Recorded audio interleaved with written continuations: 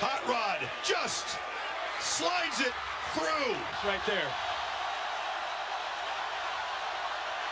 Tagovailoa trying to make up for it. Fires to the end zone. Touchdown! Alabama wins! All right. Happy Tuesday. This is the Desiree Show. First downs and flip tricks on Dash Radio. It is the 9th day of January, and it's a wet one here in California. We just started off with a little highlight there, or low light if you're a Georgia Bulldog fan. National championship game last night. I had to start off with it. Congratulations to Nick Saban on his 6th national championship, which is unbelievable. Anyways, huge props, though, for Georgia Bulldogs. They dominated the first half. But today it's going to be all football. We're going to talk divisional football. I'm super excited to welcome a 2-time Super Bowl champion, Byron Chamberlain, in studio. He has had the opportunity to play for quite a few different teams in the league and has, as I mentioned, 2 rings. So he's going to be able to share a little bit of insight with that with us. And he's got an event coming up in Minneapolis. And he just made me aware that Little House on the Prairie was filmed in Minnesota, which I had no idea. So I'm waving out to Laura Ingalls and the entire Ingalls family. All right, divisional rounds are set. Saturday and Sunday football was upsets. Anyways,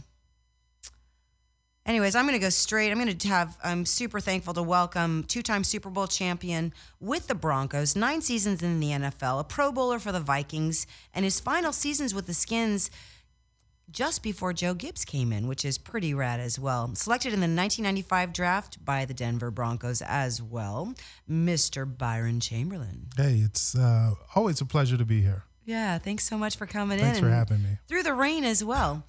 Let's start. I mean, obviously last night, big props to Hawaii right now in the recruiting market. Yeah, some great players always come out of Hawaii. That's my hometown of Honolulu. But yeah, Tua came in the game. I think that was the greatest coaching decision in the history of national championship game. Taking a quarterback out that won you the national championship the year before. He's obviously struggling in the first half, throwing the ball, and putting a true freshman in, a freshman that is a talented kid, but he's unproven. He hasn't played in these big time games. A regular season game. Well, he played. He's played in Not started, in mop up duty. Yeah. Against Vanderbilt and things like that when they're blowing teams out. But he's not played in a game that meant something, that had a championship riding on it. This is the biggest pressure situation you could be in the second half of a game that you're losing, and they want you to bring you back. So. Yeah, it was pretty. I mean, it was total domination. They were slugging them. I mean, Georgia Bulldogs made Alabama not look like Alabama football. Yeah, they really did. Georgia came out in the first half with a lot of energy, with a great game plan, kind of spreading them out, and many teams haven't done that, spread Alabama out and made plays all over the field. And Nick Saban knew that they were going to have to open up their offense if they're going to get back in it. So going to Tua in the second half, like I said, was an amazing decision. And the way that kid just made plays. He threw the ball, scrambled around, made plays with his feet. And, the biggest thing, too, is, he's a freshman, and he made some freshman mistakes in that game. But it never seemed like he got down on himself. He never seemed like the stage was too big for him or he got intimidated. He kind of just shrugged off those mistakes and came back with a nice throw every time, or a nice run or a play to get Alabama back in the ball game. Yeah, no, totally. And now also a huge recruiting. I mean, obviously Pac-12, Big 12, Big 10 lose. I mean, Hawaii and California are going to the SEC. It's heartbreaking. There's a lot of kids from the West Coast, a lot of kids from Hawaii who want to come over and play big time ball, and they see guys like Marcus Mariota. They see guys like Tua going to Alabama, and their options are expanding now. And you better believe that the kids who are top recruits coming out of the state of Hawaii are going to be looking to go either farther east and farther to the southeast. So it's a huge stage to play on, and it's good for him. He's a kid who that he went to the same high school as Marcus Mariota, and came after him. And I have a buddy of mine, Ma'a Tanavasa, who I played with in Denver, actually coached him in the Polynesian All-Star game, and he was raving about this kid. And so to see him on the big stage, to see what he did, how he performed, it was just awesome. And a lot of my buddies and a lot of my friends from Hawaii are tweeting me or texting me and giving him big props, because it's great for the island. Well, and Brandon Malmaino actually posted last night that he's a distant cousin as well. Right. So, but yes, awing actually for that kid to step in the way he did. And the other thing too, which is to me is scary for college football. And you talked about the Big Ten, the Pac-12, the Big 12, and all these other super conferences.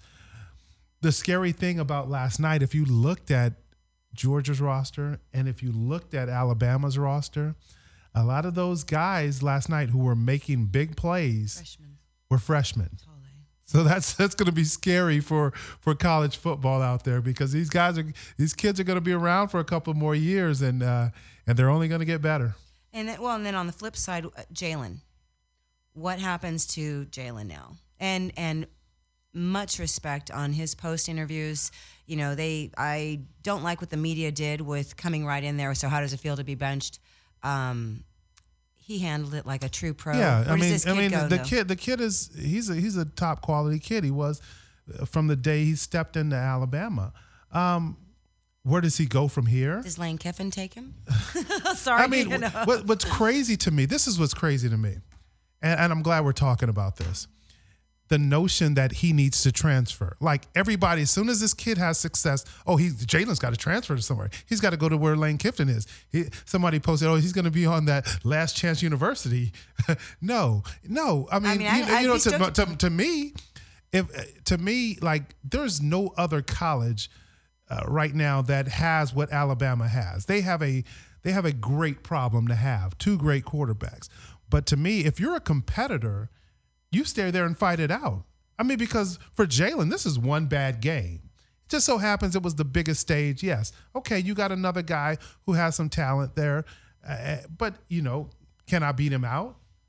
Just because you got one national championship, I got one national championship. I don't necessarily see him having to transfer. And the other thing about that is you're one play away from being back the starter. Say they name Tua the starter next year, comes in the first game, gets hit, rolls an ankle, injures a shoulder.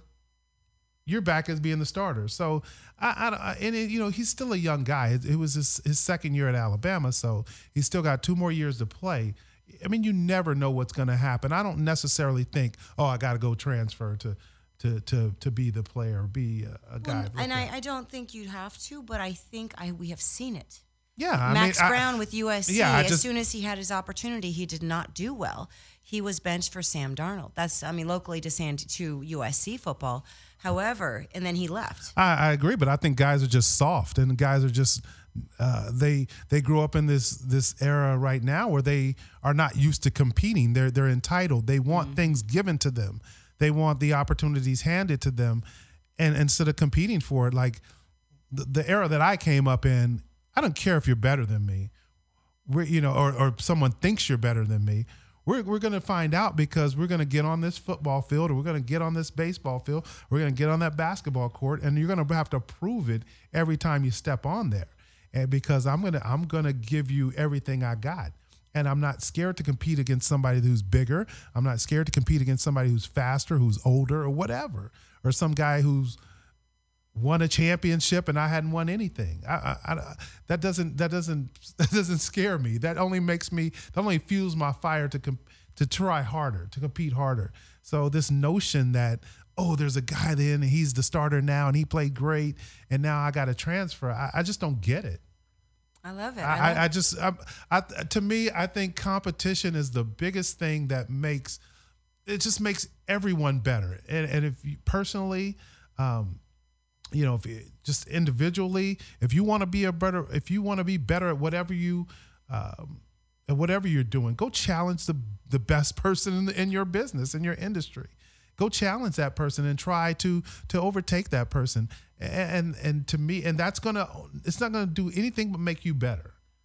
Bravo. We want the clapping. I have the clapping there. I agree 100%. And you personally, your career, what you also encompass with what you're saying is team. It is a team. It is all of us, and we do all different things. As a tight end, you are blocking.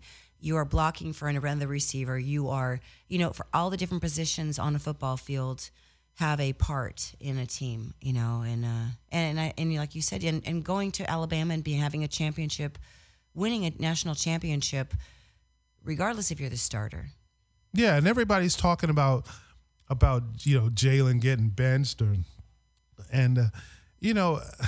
I go back to my buddy Rod Smith, the receiver in Denver, when we play our first Super Bowl 32. We're playing against the Packers in San Diego, and we get there, and the game plan is pretty simple. We're going to run Terrell Davis, and there's not going to be many passes thrown this game.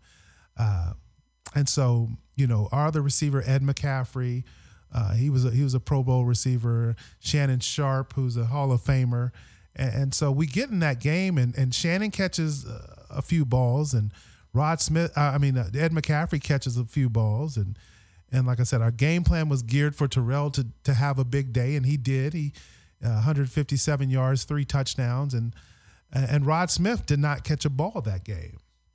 And they interviewed Rod, and after the game, because his locker was right next to mine, and one of the first questions they asked Rod was, "Hey, Rod, were you disappointed that you didn't get to catch a ball in the Super Bowl today?" And Rod's answer was, "Man, listen, we just won the Super Bowl. My Super Bowl ring is going to be exactly the same size as Terrell Davis, as John Elway's, as Shannon Sharp's. My Super Bowl bonus check is going to be exact same as everybody else. Like, what are you talking about? Am I disappointed? We just won the Super Bowl, and that's for Jalen. Jalen, I think Hurts, he handled that thing like a true team player, a true person of character. When you saw Tua throw his first touchdown, Jalen's the first guy out there congratulating him.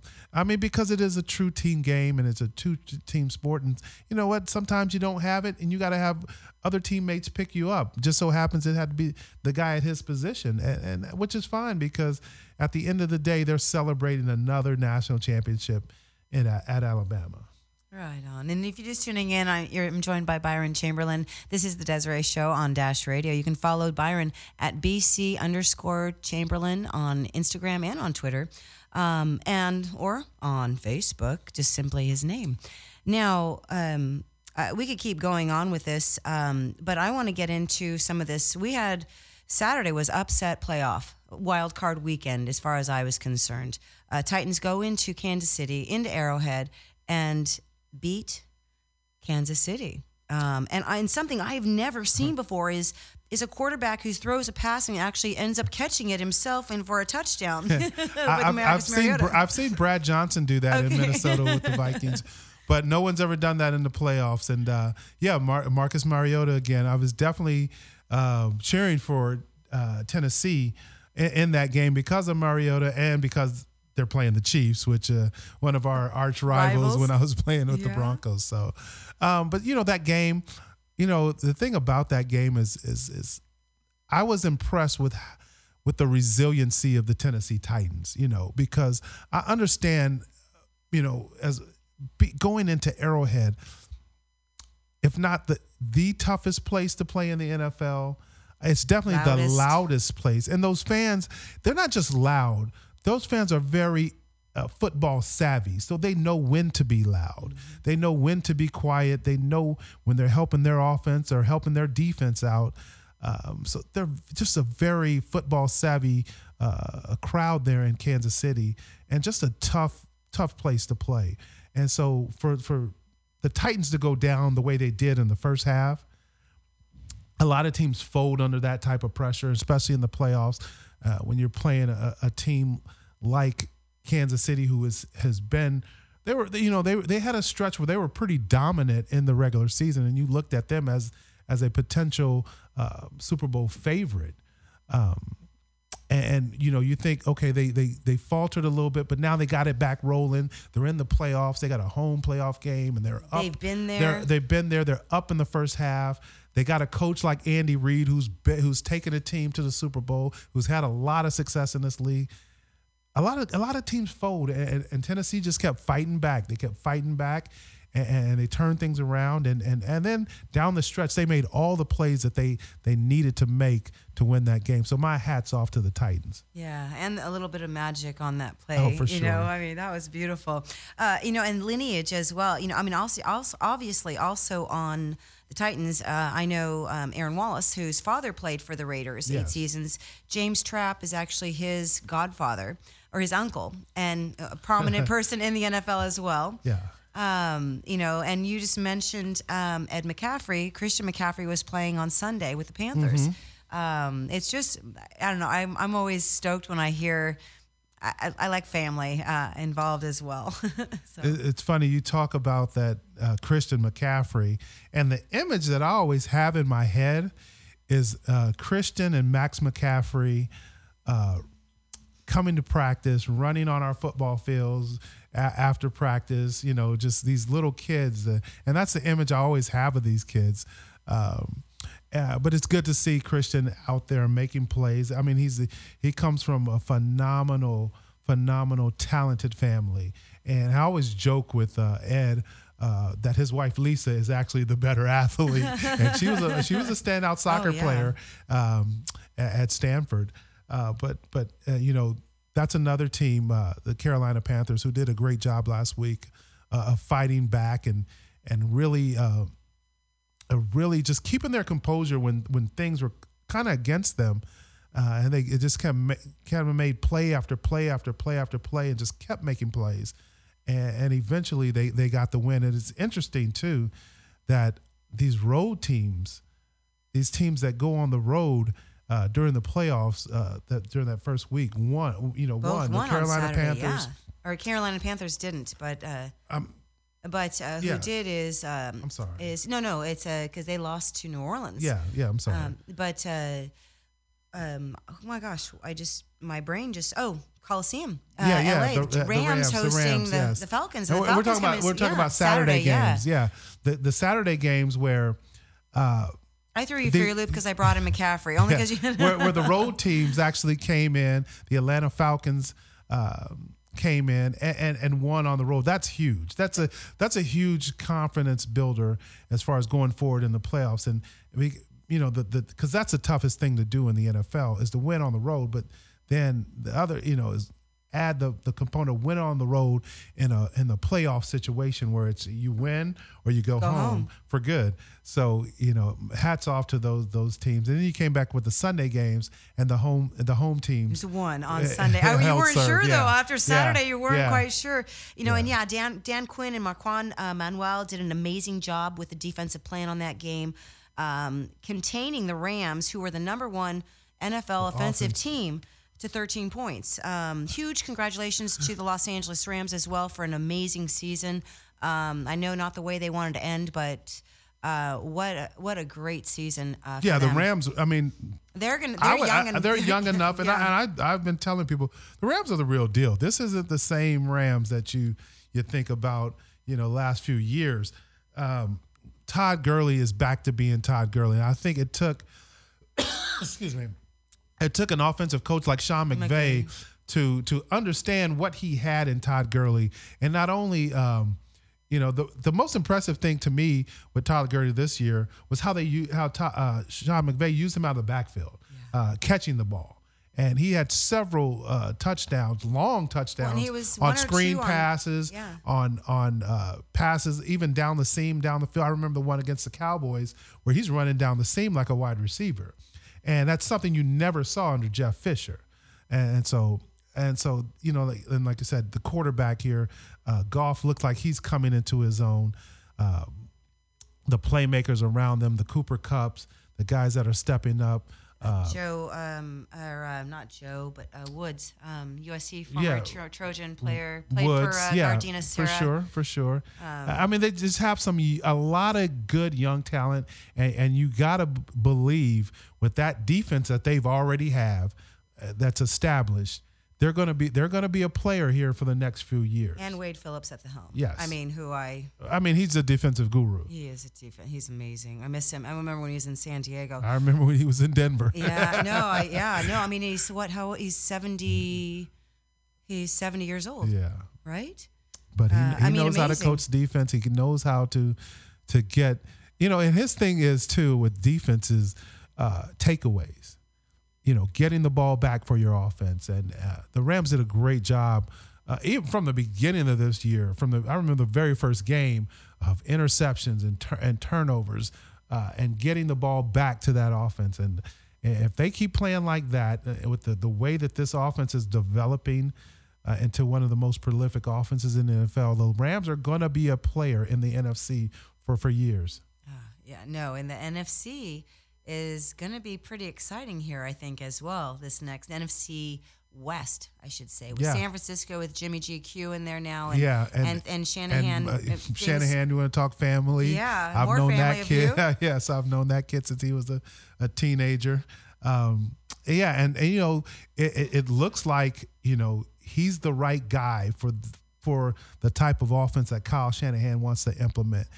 Jimmy Garoppolo is, we've always known that he, look who he was the understudy for the greatest of all time. So you kind of figured that this cat had talent. You know how Belichick kind of was fighting to keep this kid.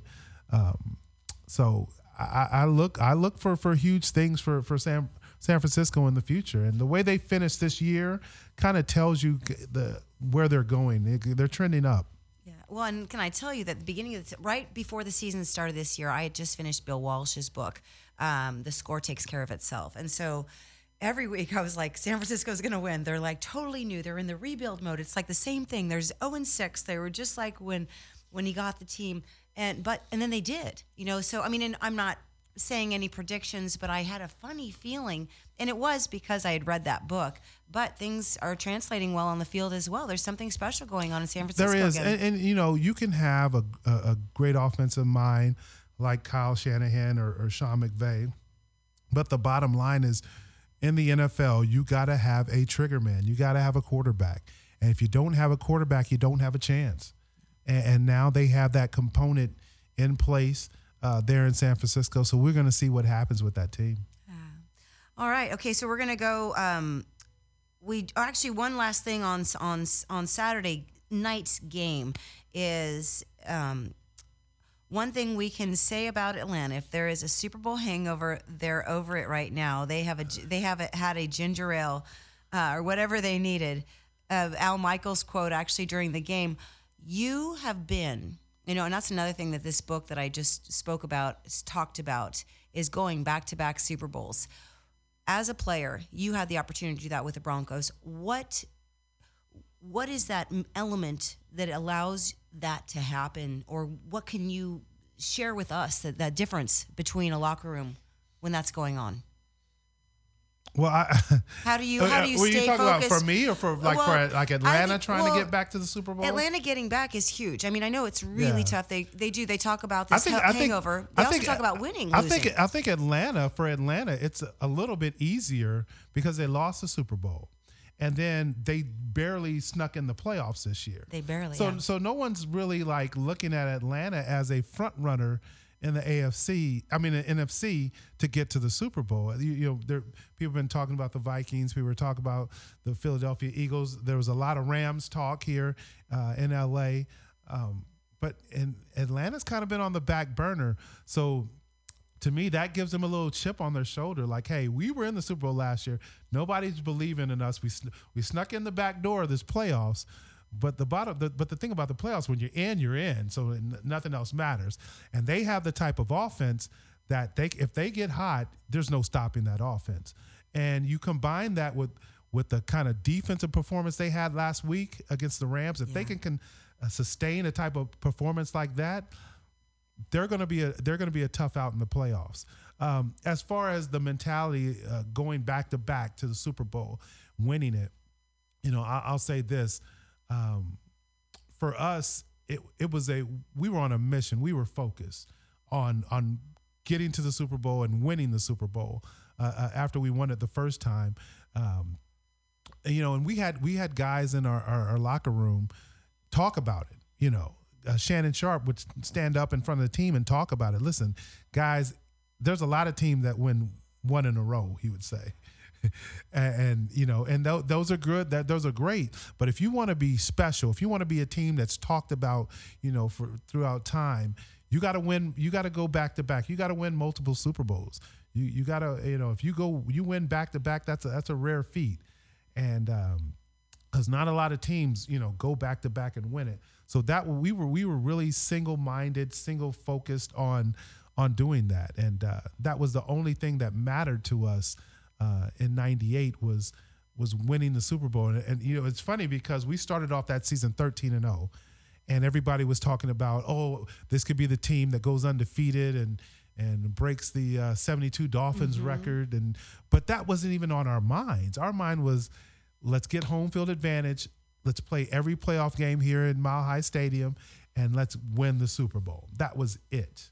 And when we lost to New York, everyone was asking, were we disappointed or whatever? And to a man, everybody was saying, no, we were not disappointed because this wasn't our goal. Our goal, we never talked about going undefeated. Now, looking back at it, man, that would have been really special to go undefeated throughout the regular season and throughout the playoffs. But, the bottom line is it doesn't mean anything if you do like the Patriots and come up short, win all your regular season games, get to the Super Bowl and lose it. I mean, that's the worst feeling in the world. I would imagine. I've never experienced that. Yeah. Well, no, that's great. And I also, what I wanted to ask is where my brain went. My brain just slid underneath the table. Sorry, everybody. Buffalo Bills, 4 times, 4 losses to the Super Bowl. However, I don't want to talk about that. I want to talk about the Buffalo Bills fans. When last week, when Andy Dalton threw that touchdown pass and the Bengals beat Baltimore, those fans donated $17 increments to upward of $400,000 to Andy Dalton's charity. Oh, which is amazing. That in is. $17 increments. Now, after this loss, at night, during this gnarly snowstorm that's been going on the East Coast, those fans were at the airport screaming and waiting for the Buffalo Bills to get off their plane. And I was like, I actually teared up when I saw the video footage. I actually posted it on my Instagram. I reposted it. Just bravo to those Bills fans. And, and I just wanted to sort of address that quickly. The one thing about Buffalo is it's not, we live here in Southern California and there's so many other things to do and to see. And I mean, they're true like almost like a college atmosphere where the town revolves around the Buffalo Bills. I mean, I know they have a hockey team there, but people don't really care. They truly are passionate about the Bills. They call themselves the Bills Mafia. Yeah, totally. So it's almost like when you go to Columbus, Ohio, or you go to Austin, Texas, or you go to Tallahassee, with these huge college towns. State college, even in Penn State. Exactly. It's the same kind of concept. But you usually don't get that in the NFL because the NFL is in these bigger cities. So, like a Los Angeles, like, Seattle or something like that, or Dallas, where there's a lot of other things going on that you can focus on, and you really don't have to be concentrating on what the football team's doing. But Buffalo is a special place like that. Yeah, it is cool. Okay, I'm going to stay focused on this playoff. We've got 2 rematches as well this weekend. Minnesota beat New Orleans. First game won. What was it? I've got all my notes here, and they're not coming up. Let me see. Was that was the first game of the year? First game of the year, Yeah. New Orleans. New Orleans did not look good coming out of the gate. However, Sam Bradford was there when they went into the Vikings. 346 yards, 3 touchdowns, 29-19 win over New Orleans. This is different. This is a different team. Both are different. This is a big game. You played for the Vikings. I am rooting for the Vikings to make that record and host the first Super Bowl, be the team that hosts the first Super Bowl. But not only that, this team is really special. Yeah, this Viking team is definitely a special team. This New Orleans team It's pretty. they're scary. I mean, you look at what they're doing, because traditionally, since Drew Brees has been there, they have been Drew Brees and company. They have been like pass first. We really don't care about the run. Drew Brees is going to throw for 300, 400 yards, 3, 4, 5 touchdowns, and that's how we're going to win games. Now you look what they're doing with Ingram, with Kamara in the backfield, and Kamara is so versatile where they can just put him in different positions and get him the ball in open space. And to me, he's the offensive rookie of the year, but that's another conversation. But you see what they're doing running the football. You see what they're doing with their running backs as well. And so to me, that makes this offense just even scarier, because Drew Brees is still Drew Brees, and he still will pick you apart. He still can have those big games where he throws for 400 yards and 5 touchdowns. And you gotta pay attention to their running game now. So it's, to me, like they're putting defenses in a pickle. Like, you got to pick what you're going to try to take away. And so that's what scares me. But the thing that gives me confidence is the way this Minnesota defense has played all year. To me, they're the best defense in the NFL, and they're even better when they're playing at home. When they get that crowd behind them, how loud it gets in that stadium. The front end led by Griffin in up front, and they just got some guys that can go hunt the quarterback. And then you look at the back end with Rose at corner, with the 2 safeties back there. God, it's killing me. You didn't print out our rosters. I didn't print my rosters out. Harrison Smith, yeah, and the other safety. Those guys are just ball hawks. They're playmakers, and they've played incredible all year. And so that's the one thing that gives me a confidence. The other thing too is to me the X factor is Case Keenum, and he's the guy that didn't play in the first game. He's the guy that people kind of discounted because of his performance playing with the Los Angeles Rams. Yeah, exactly. But he's a guy who's played phenomenal this year, and I don't know if he'll get any votes, but he needs to get some votes for Player of the Year this year. He was phenomenal. You know, he had a 10, 11 game stretch where statistically he was the best quarterback in football with quarterback rating. And so he's given the Minnesota Vikings exactly what they need. And I think they play great defense. They score just enough points to win this game. Yeah, well, and Stephon Diggs. I mean, you've got a veteran. Yes. You got some veteran players. Dalvin Cook as well has had a great, and Jerick McKinnon. But McKinnon's the guy. Once Dalvin Cook went down and got hurt.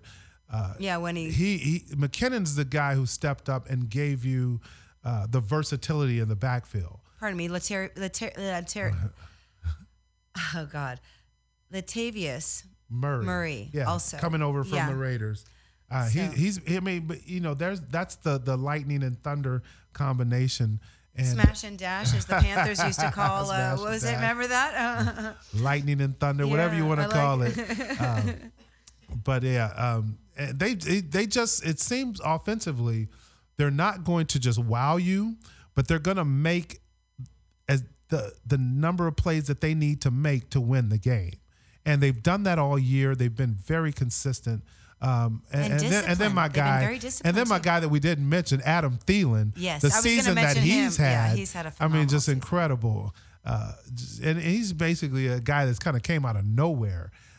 So And I got my guy Kyle Rudolph, the tight end, man. I got to give him some tight end love. I mean, yeah, you got to give some tight end Kyle is just, he's a consistent guy. He's a guy that he's going to get open. He's going to make catches. He's going to move the chains first down. He's not going to wow you with his speed or whatever, but he's going to be open. He's that good old safety blanket for a QB. And like I said, they make just as the plays that they need to make to win ball games, especially with that defense. And I'm not going against my Minnesota Vikings. Yeah, no, I think that actually New Orleans was probably more upset than the Rams were that they didn't get to go to Philadelphia, that they had to go to the Vikings after the loss here in Los Angeles. And one last really quick note, and I want to cover more things, but resting players. I had spoken, Nick Ferguson was on the show last week. I asked him as well. I am not a fan of resting players and taking a loss. I know you need to be refueled and be healthy, but you lose momentum. And I think that is not 100% why the Rams lost, but I think it's one of the elements. You lose, I don't know. You kind of got to keep going. Well, you always have to keep your edge, and you always have to, there's what most people can't do and most teams can't do. And most people can't do is you don't have the light switch where you can just turn it on and turn it off when you need it. So you got to kind of keep that edge. And we were in a situation like that, 96. We went 13-3. Okay. So we were the number one team in the AFC, had home field advantage. We go into that last game and we rest a lot of our starters and they don't play. Not saying it's the reason that we lost. We have home field advantage. We lose to Jacksonville in the divisional round. We had not lost a game in Mile High Stadium the entire year. Jacksonville comes in, beats us 30-27. At Mile High. And it was probably one of the most devastating losses at the time the Broncos franchise had ever experienced because of the team that we had. And then our quarterback, Elway, was at the end of his career, so he had only limited chances to win the Super Bowl. And we lose that game, and Mike Shanahan says he tells us this is the last time I'll ever do something like that. I'm always going to keep these guys, even if you go in and you play the guys for a half, your starters and your key players for a half or right after halftime, kind of use it like you do a preseason game or something, because you got to keep guys. I know you want fresh legs, but you got to keep that edge for guys. You got to keep that, that continuity for offense, for defense, for special teams.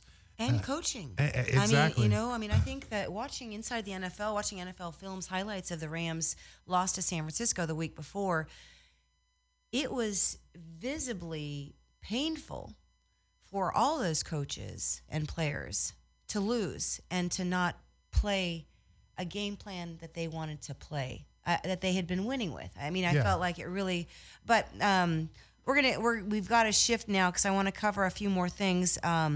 We've got AFC. We've got another. Well, actually, let's talk about the other same matchup, which is going to be Jacksonville going into Pittsburgh. Jacksonville already beat Pittsburgh week 5, 30-9. Antonio Brown is most likely back this week, but I like this matchup. I'm thinking also of my smash mouth Pittsburgh Steelers football. But what do you see about this game? We've got number 3 going into number 2. Steelers are hosting at Heinz Field. Well, the key to me to this game is going to be the Jacksonville offense. Blake Bortles, what is he going to do? He looked absolutely horrible in the first half, the entire game, basically, last week. But that defense, that defense had 3 takeaways as well last week. And that's why I'm saying the key is going to be Blake Bortles. Because Jacksonville defense is going to be Jacksonville defense. They're one of the best defenses in the league. My buddy Calais Campbell, the corner Jalen Ramsey. one of the, if not the best, he's number 2. Well, Calais is veterans. I mean, Calais being there is really. So that defense, that defense is going to be, they're going to be great. So I'm not worried about their defense. What I am worried about is Blake Bortles. And I'm worried about Leonard Fournette too. Leonard Fournette looks like he's tired. He's had to carry the load the entire season. And he's had a great season for a rookie running back. But, at this point, as a rookie, this is when you get tired. Your legs are tired. You're playing longer seasons than you played at LSU. You got to carry the offensive load for this team because your quarterback really is inept. He can't do it. Well, he had some highlights there in the beginning, midway, but he's not. But I'm talking about right now. No, and the way he performed last week, he played well enough to lose that game last week. Totally. If it wasn't for this defense that they have, they don't win that ball game. And so that to me is going to be the key for Jacksonville.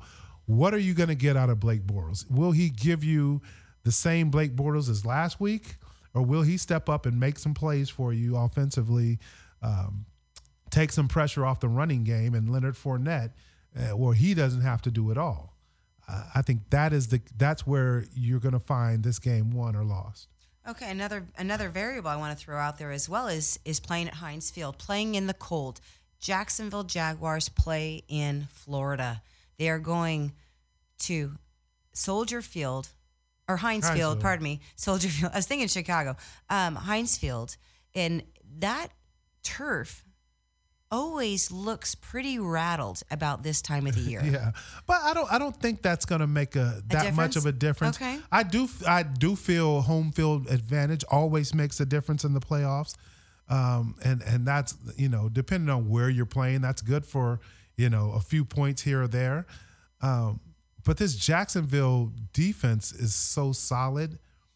I don't think it's going to rattle them. I still go back to the quarterback situation, Blake Bortles. And most of the time, when you look at teams who make playoff runs, who get to the Super Bowl, they're teams that have very good quarterback play. I can only think of one time that a team's kind of done that, and it's the Chicago 2000 Bears. Ravens. Oh. The 2000 Ravens. Oh, I didn't think about Sexy Rexy. Yeah, Sexy Rex Grossman. Rex Grossman, yeah. That defense, though, those. Yeah. But Urlacher and yeah, that but trio. exactly. And so, is this team, one of those type teams that can make it to the Super Bowl with very poor quarterback play? Maybe because this defense, like you said, is very opportunistic. They had 5 interceptions versus Ben last time. I don't think Ben's going to play that poorly, but I do believe Jacksonville defense will come to play in this game. And you bring up another point I was going to bring up, quarterback comparison. Career playoff starts, Brady 34 versus Mariota's 1.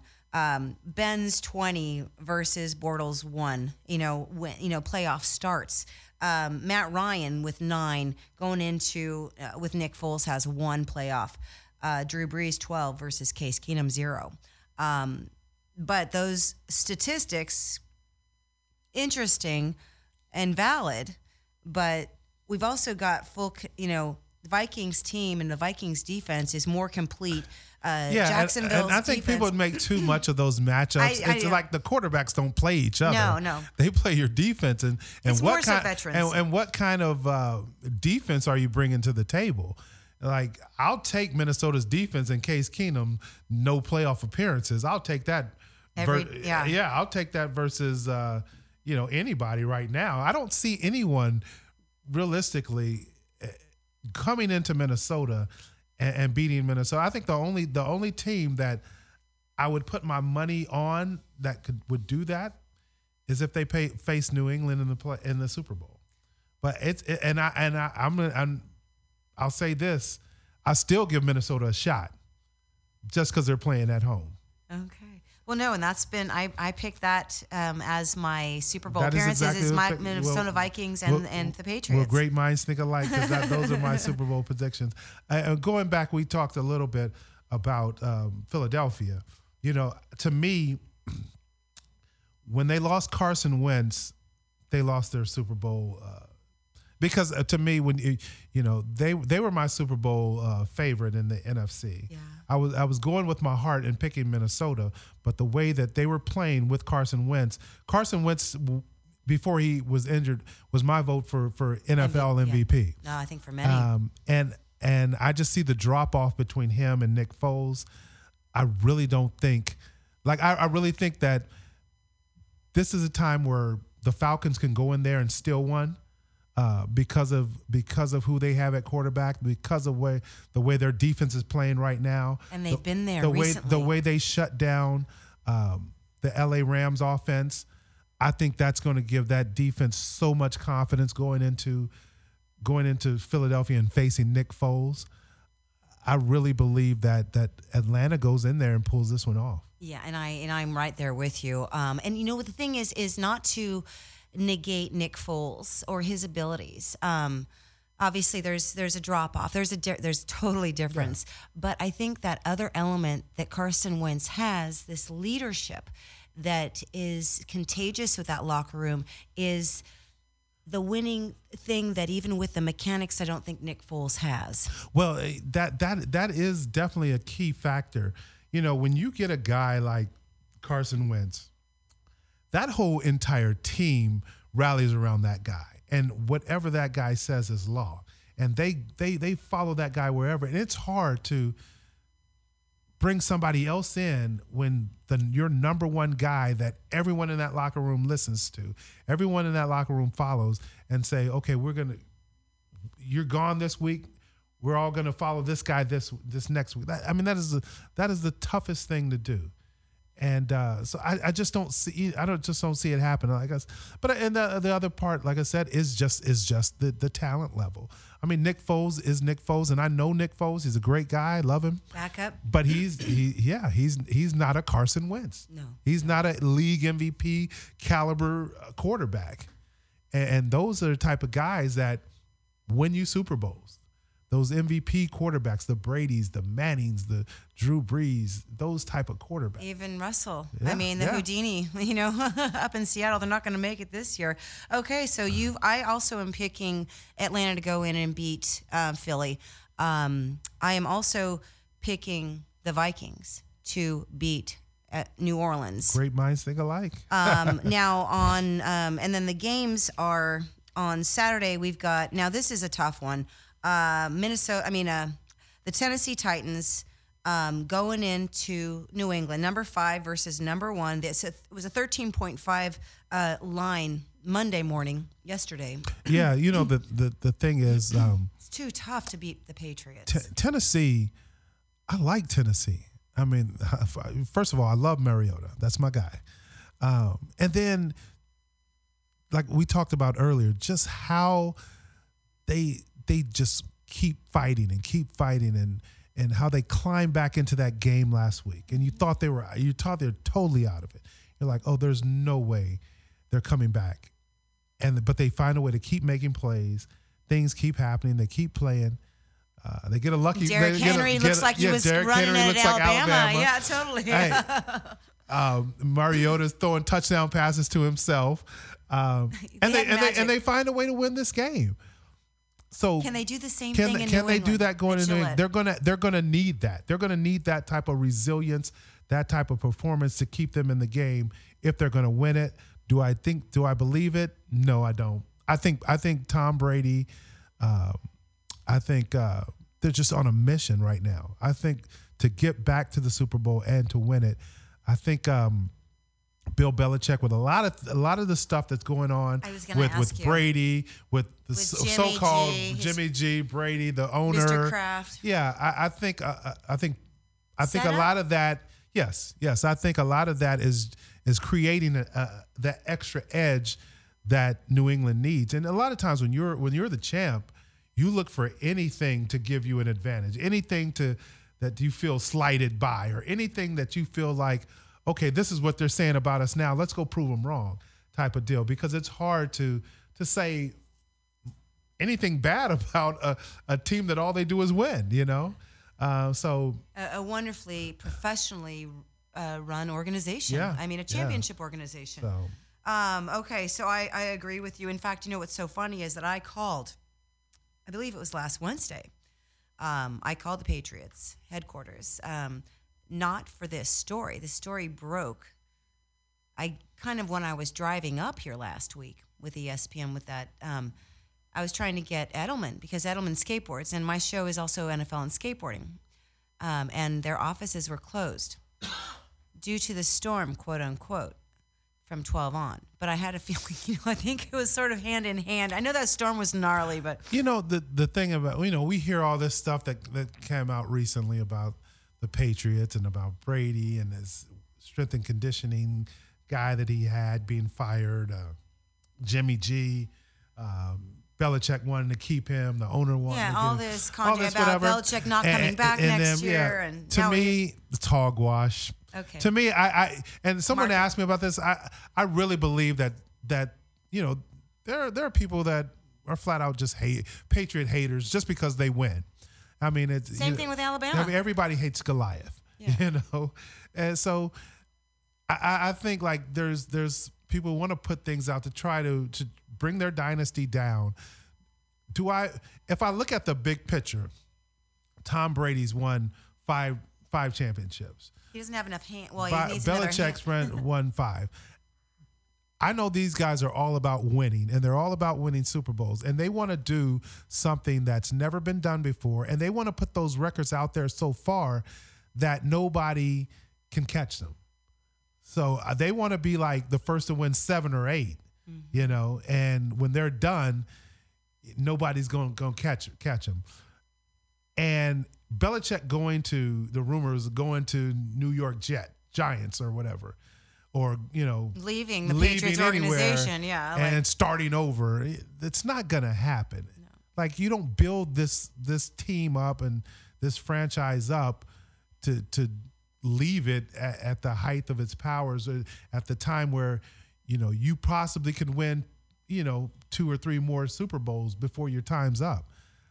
I just can't see you leaving something like that.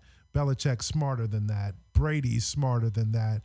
Or they're going to just have this thing crumble before their eyes and rebuild and start over. It's not going to happen. No. It doesn't make sense. No, and that's another reason why Jimmy is so great with San Francisco, as well as not just sitting behind Tom Brady, not just being coached by Bill Belichick, but that entire organization, that championship organization, that the philosophy, team. It's do your job, and it's incorporated in him. He brings it with him to San Francisco, and you can see it. Yeah, it's just hard to me to fathom that someone who has the greatest franchise right now in the NFL has a chance to win the Super Bowl every year. Every year, they're when you talk Super Bowl, you immediately start with New England and you talk about everybody else. Why would you want to walk away from that, dismantle that, start over? Kraft's not trying to do that. Belichick's not trying to do that, and Brady's not trying to do that either. Now, but there is one possibility. Matt Patricia. Does Matt Patricia leave and take that Lions position? And that we won't know anything until after the Super Bowl, I don't think. But maybe, and because everyone wants to be a head coach. Yeah. He had the opportunity last year, and he didn't. Yeah, but eventually, it'll happen, because that all. I remember the same scenarios with us with Gary Kubiak when he was our offensive coordinator, and after we won our first Super Bowl, there was rumors that Gary was going to University of Colorado. He didn't go. Then we won our second Super Bowl. There's rumors that he's going to, 4 or 5 different NFL teams to become a head coach, and Gary stayed. And but when it was time for Gary to move on and take that job in Houston, then he left, and he felt like he had done as much as he could do in Denver. He felt like, okay, our kind of Super Bowl runs are over. Let me go try something else as a head coach, because I've always wanted to be a head coach. And great for us, he came back to Denver and led us to another Super Bowl. All right, if you're just tuning in, this is the Desiree Show on Dash Radio. I'm joined by Byron Chamberlain. Now, Byron, Super Bowl is coming up. Minnesota, I kind of briefed on there. Did we pick all of our games? Number 3, Jacksonville at the Steelers. Yeah, we're taking the Steelers. Both of us are taking Steelers. Are you taking Jacksonville? That's the one. Blake Bortles. If it was anybody else. But that defense, man. Let me say this. And Steelers have been hot and cold all year. Let me say this. I My think heart wants Jacksonville. Yeah, okay. My heart wants Jacksonville. Calais Campbell is my little brother. I've known that kid since he was 10 years old. And I really want him to make a run to try to get a Super Bowl ring. But I really... Blake Bortles, to me, like I spoke earlier, he's the key to that. I don't think Blake Bortles has enough to get it done in Pittsburgh. I think that Pittsburgh defense is too much for him. Yeah, it's gonna overwhelm. It should be a really good defensive battle, I think, and I think high potentially scores coming from defense. That is exactly what I was gonna say. The way Jacksonville wins this, if they score some points on defense and special teams that you don't see coming, yeah. So, but I got to go with Pittsburgh. Steelers. It's too hard not to. I mean, with Antonio Brown, Ben Roethlisberger, and oh my gosh, and the phenomenal. Well, Juju Smith-Schuster, the Trojan. The running back, Le'Veon Bell, who is amazing as well. So we've got it's just. And it's gonna be that game. I like the matchup on that. I like this defensive. I think it's going to be a real physical game. And the other AFC game we picked. Tennessee going into New England. We both New England. Wanting Tennessee to be in the game, and both having heart with both. Aaron Wallace I know as well, one of the inside linebackers that played for UCLA. But I just think it's too difficult to go into New England now in January and win. And on the NFC, I've got Atlanta beating Philadelphia. Yes, and me as well. And I picked the Vikings. I New picked the Vikings. Okay. And the other reason I picked Atlanta, and I want Atlanta, because I want that NFC Championship game in Minnesota. Okay, I like that. Yes. No, and I wasn't even thinking that far. Okay, now Super Bowl plans. Super Bowl is coming up. You played for the Vikings. You lived in Minneapolis. We were speaking a little bit about this before the show started. We've got how much more time? We've got about 5-10 minutes. Huh? Okay, we got an hour show, so we've got a few more minutes. So I want to hear. You've got an event coming up in Minneapolis right now. I want to hear about that first. Yeah, I'm partnering with this event there. It's called Arctic Bold. Arctic Bold is going to be a fashion show, live musical performances. So a lot of celebrity athletes will be in attendance, so you'll get the chance to take pictures, autographs. It's going to be hosted by Idris Elba. There'll be a meet and greet with Idris as well, so you'll get a chance to get pictures, autographs with Idris. Like I said, musical performances. It's just a whole big deal. It's Thursday, February 1st. It's going to be at Stella's Fish Cafe in Uptown, Minneapolis. Uptown is a great area. Love that area. February 1st. What you can do is you can follow us on Instagram, on Snapchat, on Twitter at Arctic Bold. ARCTICBOLD? Correct. Okay, Arctic Bold. Or go on our Facebook site.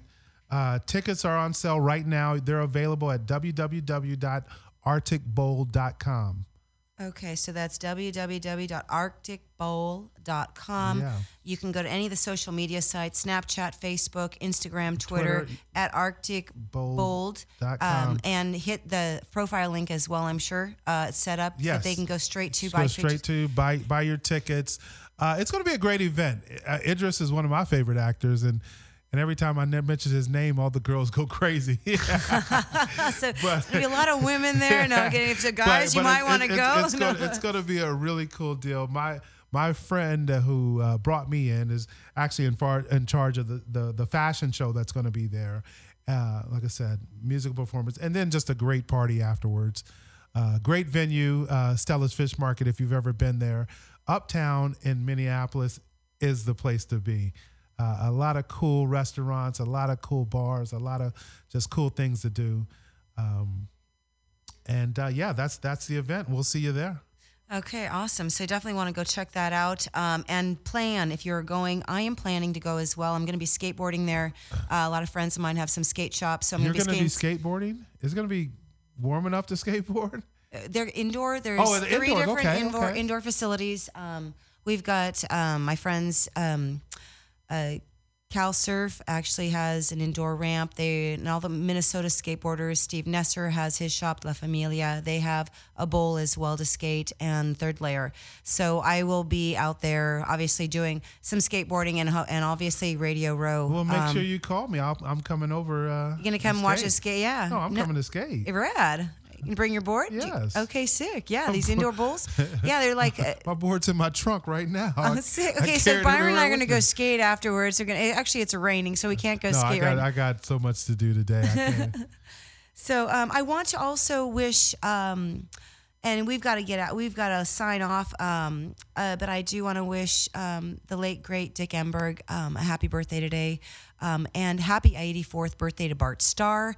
And happy birthday to Darren Bennett, former place kicker. Punter, pardon me. I was like punter in the NFL. Played for the Chargers for a long time. I want to thank Byron for making the time to come in, especially on this sloppy, rainy day. You guys for tuning in.